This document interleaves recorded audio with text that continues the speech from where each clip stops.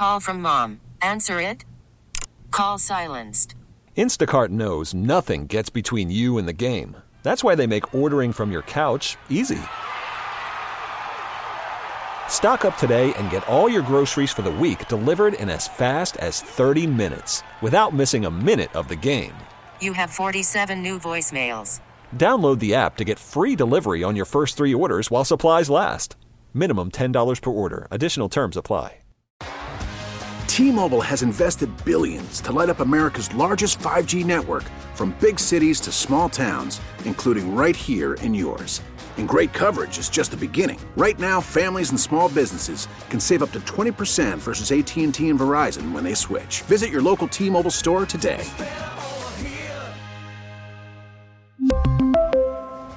Plan savings with 3 lines of T-Mobile Essentials versus comparable available plans. Plan features and taxes and fees may vary. Eric Nehm of The Athletic now joining us on the Schneider Orange Hotline. So, Eric, boy, John Horst wasn't kidding when he said it would be exciting, was he? Yeah, man. I mean, it was just kind of funny to watch him yesterday answering that question for me about, this week and how you try to manage it, and just the idea that John Horst is not the most arrogant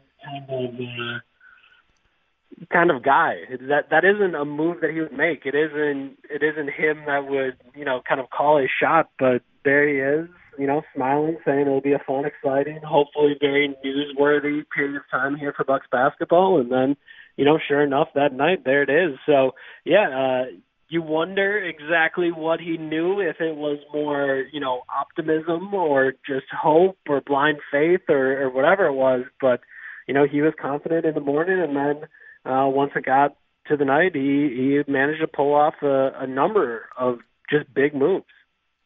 So tell me what you think of the moves. Let's start with Drew first and go with that move. Now, they've got a lockdown defender.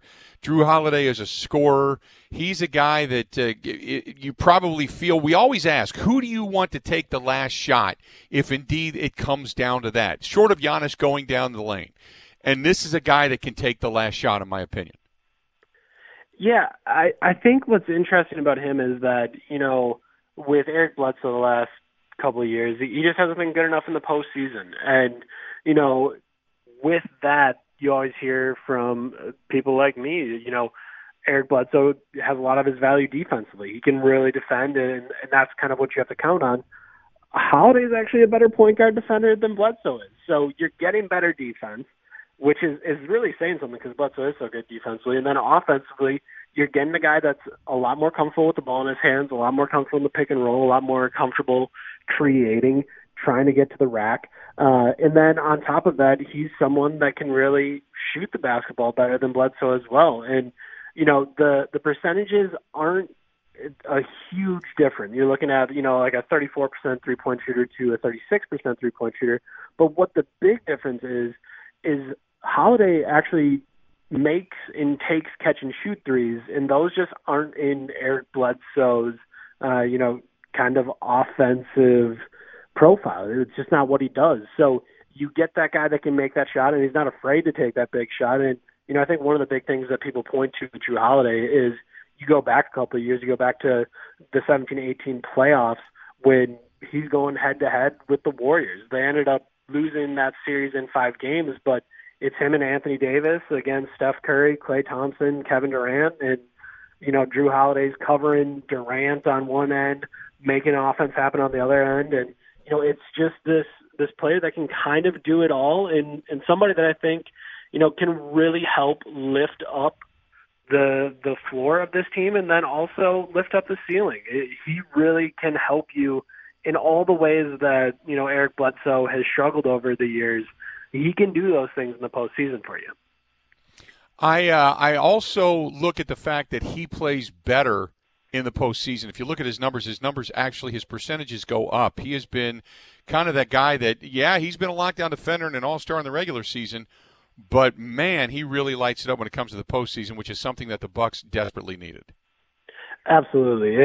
And that's really been the tough thing with Bledsoe, because you would see him struggle in the postseason, and then the regular season would come around, and you think, oh, maybe he found his sea legs, maybe, he found ways to affect the game a little bit differently, and you saw him play slightly differently, and you thought, you know what, he's got to figure it out now, and then he'd get to the postseason and he'd struggle again, and, it was just really tough to watch year over year because no matter what he did during the regular season, you just didn't believe he was going to have it in the postseason. Now, with him out and you bring in Holiday, that is a big thing that, he has had some of that postseason experience. He has been able to, kind of show people that he can step his game up when it matters. And for this Bucks team, that is hugely important. They need those type of guys. They need those guys that are not afraid of the moment. Talking with Eric Name, Milwaukee basketball insider for The Athletic. You can find him on Twitter at Eric_Name. Now you throw into the mix Bogdanovich as well, and now you've got an additional score. You throw in Brook Lopez as your rim defender, Chris Middleton. Pick your poison when you start talking about guys to defend on this team, right?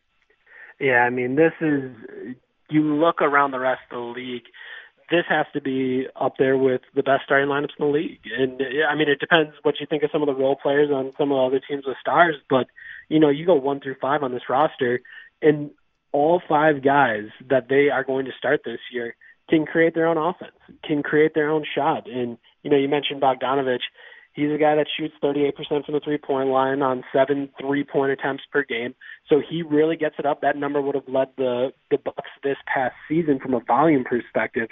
He's not afraid to shoot them, and now those shots are going to be more open. He was one of the main offensive guys for the Kings, and now he's going to be more of a role player. He's going to get a chance to, be a little bit more complimentary rather than being in that primary creation role. And then on top of it, he's not just a shooter. If you close him out too hard, he can get to the rack. If you close him out too hard, he can make a pass. He's just a really nice player, and I think with both him and Holiday, you are seeing, better shooters, better offensive players, but there is a level of feel with those two guys where they just kind of understand what is going on out on the floor. They understand how to play off of each other. And, I think once those 5 guys really get together and really start to, understand each other's idiosyncrasies, you're going to have a really tough basketball team to try to stop in the postseason. So there's been conflicting reports about what the Bucks are actually getting and the second rounders and such. Can you kind of clear that up? Yeah, so the Bucks are acquiring the number 42 pick and the number 60 pick in tomorrow night's draft. So those picks will come from the Pelicans. Obviously, the Bucks are giving up the 3 first-rounders as well as the 2 pick swaps. So, you're really looking at the Bucks giving away. It's a serious package, but, those 2 second-rounders can be pretty nice for the Bucks here because they have very little money, and they've got a whole bunch of roster spots to fill. They have just 7 players on the roster once the trades go down on Friday. So, the Bucks are going to have to find a way to do it cheaply, and there is literally not a cheaper player to sign in the world than a second-round pick. So using 2 of those guys to kind of help fill out the roster and do it in a cheap way could end up being really helpful. And this is a pretty flat draft where, once you get to 20, there's a plenty of people that think there isn't a ton of difference in the draft between 20 and 42. That, maybe you can find a real difference maker at that 42 spot. So we will see what ends up happening tomorrow night and who they might go after. That was going to be my next question. The one thing about this team is they've had some quality bench depth over the years. A guy like Dante DiVincenzo really hit during the regular season, did not hit in the postseason. I really like George Hill in the fact that he's been kind of coming out of that pop system. He's been a guy that's been kind of that coach on the floor, and he's also been somewhat of a steadying influence. Don't have that anymore. So while I love the moves, and I'm not negating anything, you do have some bench depth to be concerned about a little bit now, don't you? Yeah, absolutely. And, kind of looking at those picks, I'm really curious at 42. There's a batch of older point guards. And when I say older, it's still 22 years old. But that's kind of what they're viewed as draft prospects. If you're a senior, then, you're an old man. But, you look at a couple of those guys. There's Cassius Winston, who I think is just maybe the best floor general in the entire country. That was at Michigan State this last year.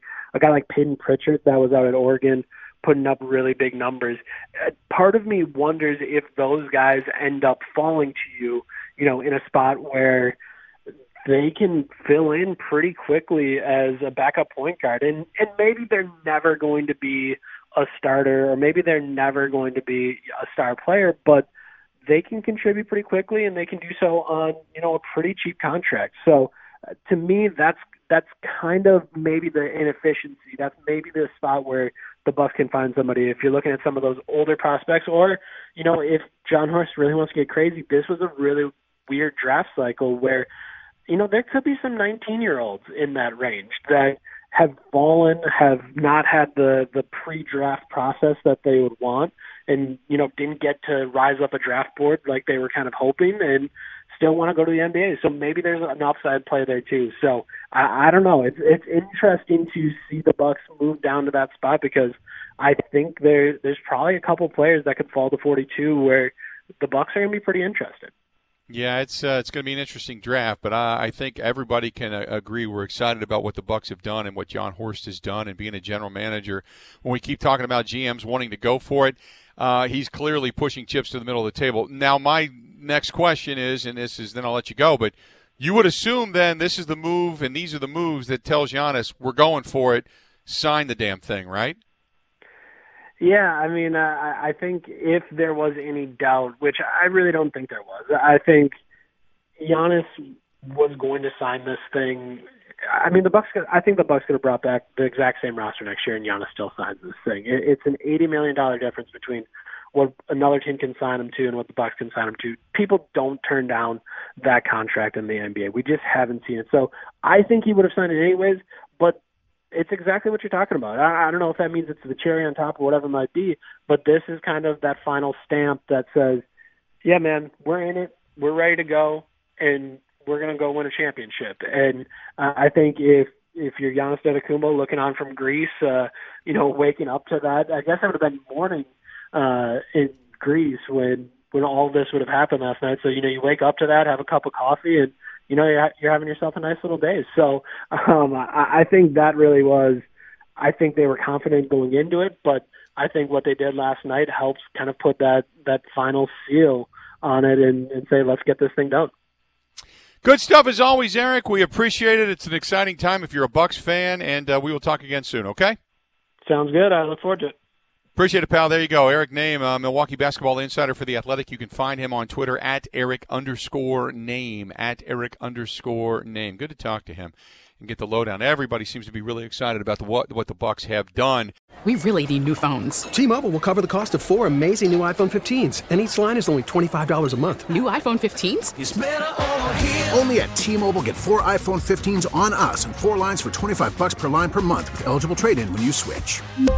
Minimum of 4 lines for $25 per line per month with autopay discount using debit or bank account. $5 more per line without autopay, plus taxes and fees. Phone fee at 24 monthly bill credits for well-qualified customers. Contact us before canceling account to continue bill credits or credit stop and balance on required finance agreement due. $35 per line connection charge applies. See T-Mobile.com. O'Reilly. Protect your vehicle's engine with a full synthetic oil change and save with Mobil 1 at O'Reilly Auto Parts. Purchase 5 quarts of Mobil 1 full synthetic motor oil and receive a $10 O'Reilly gift card after rebate. See store for details. With your Mobil 1 purchase, you'll also receive 2 times points during O Rewards Bonus Points Month at O'Reilly Auto Parts. O'Reilly Auto Parts.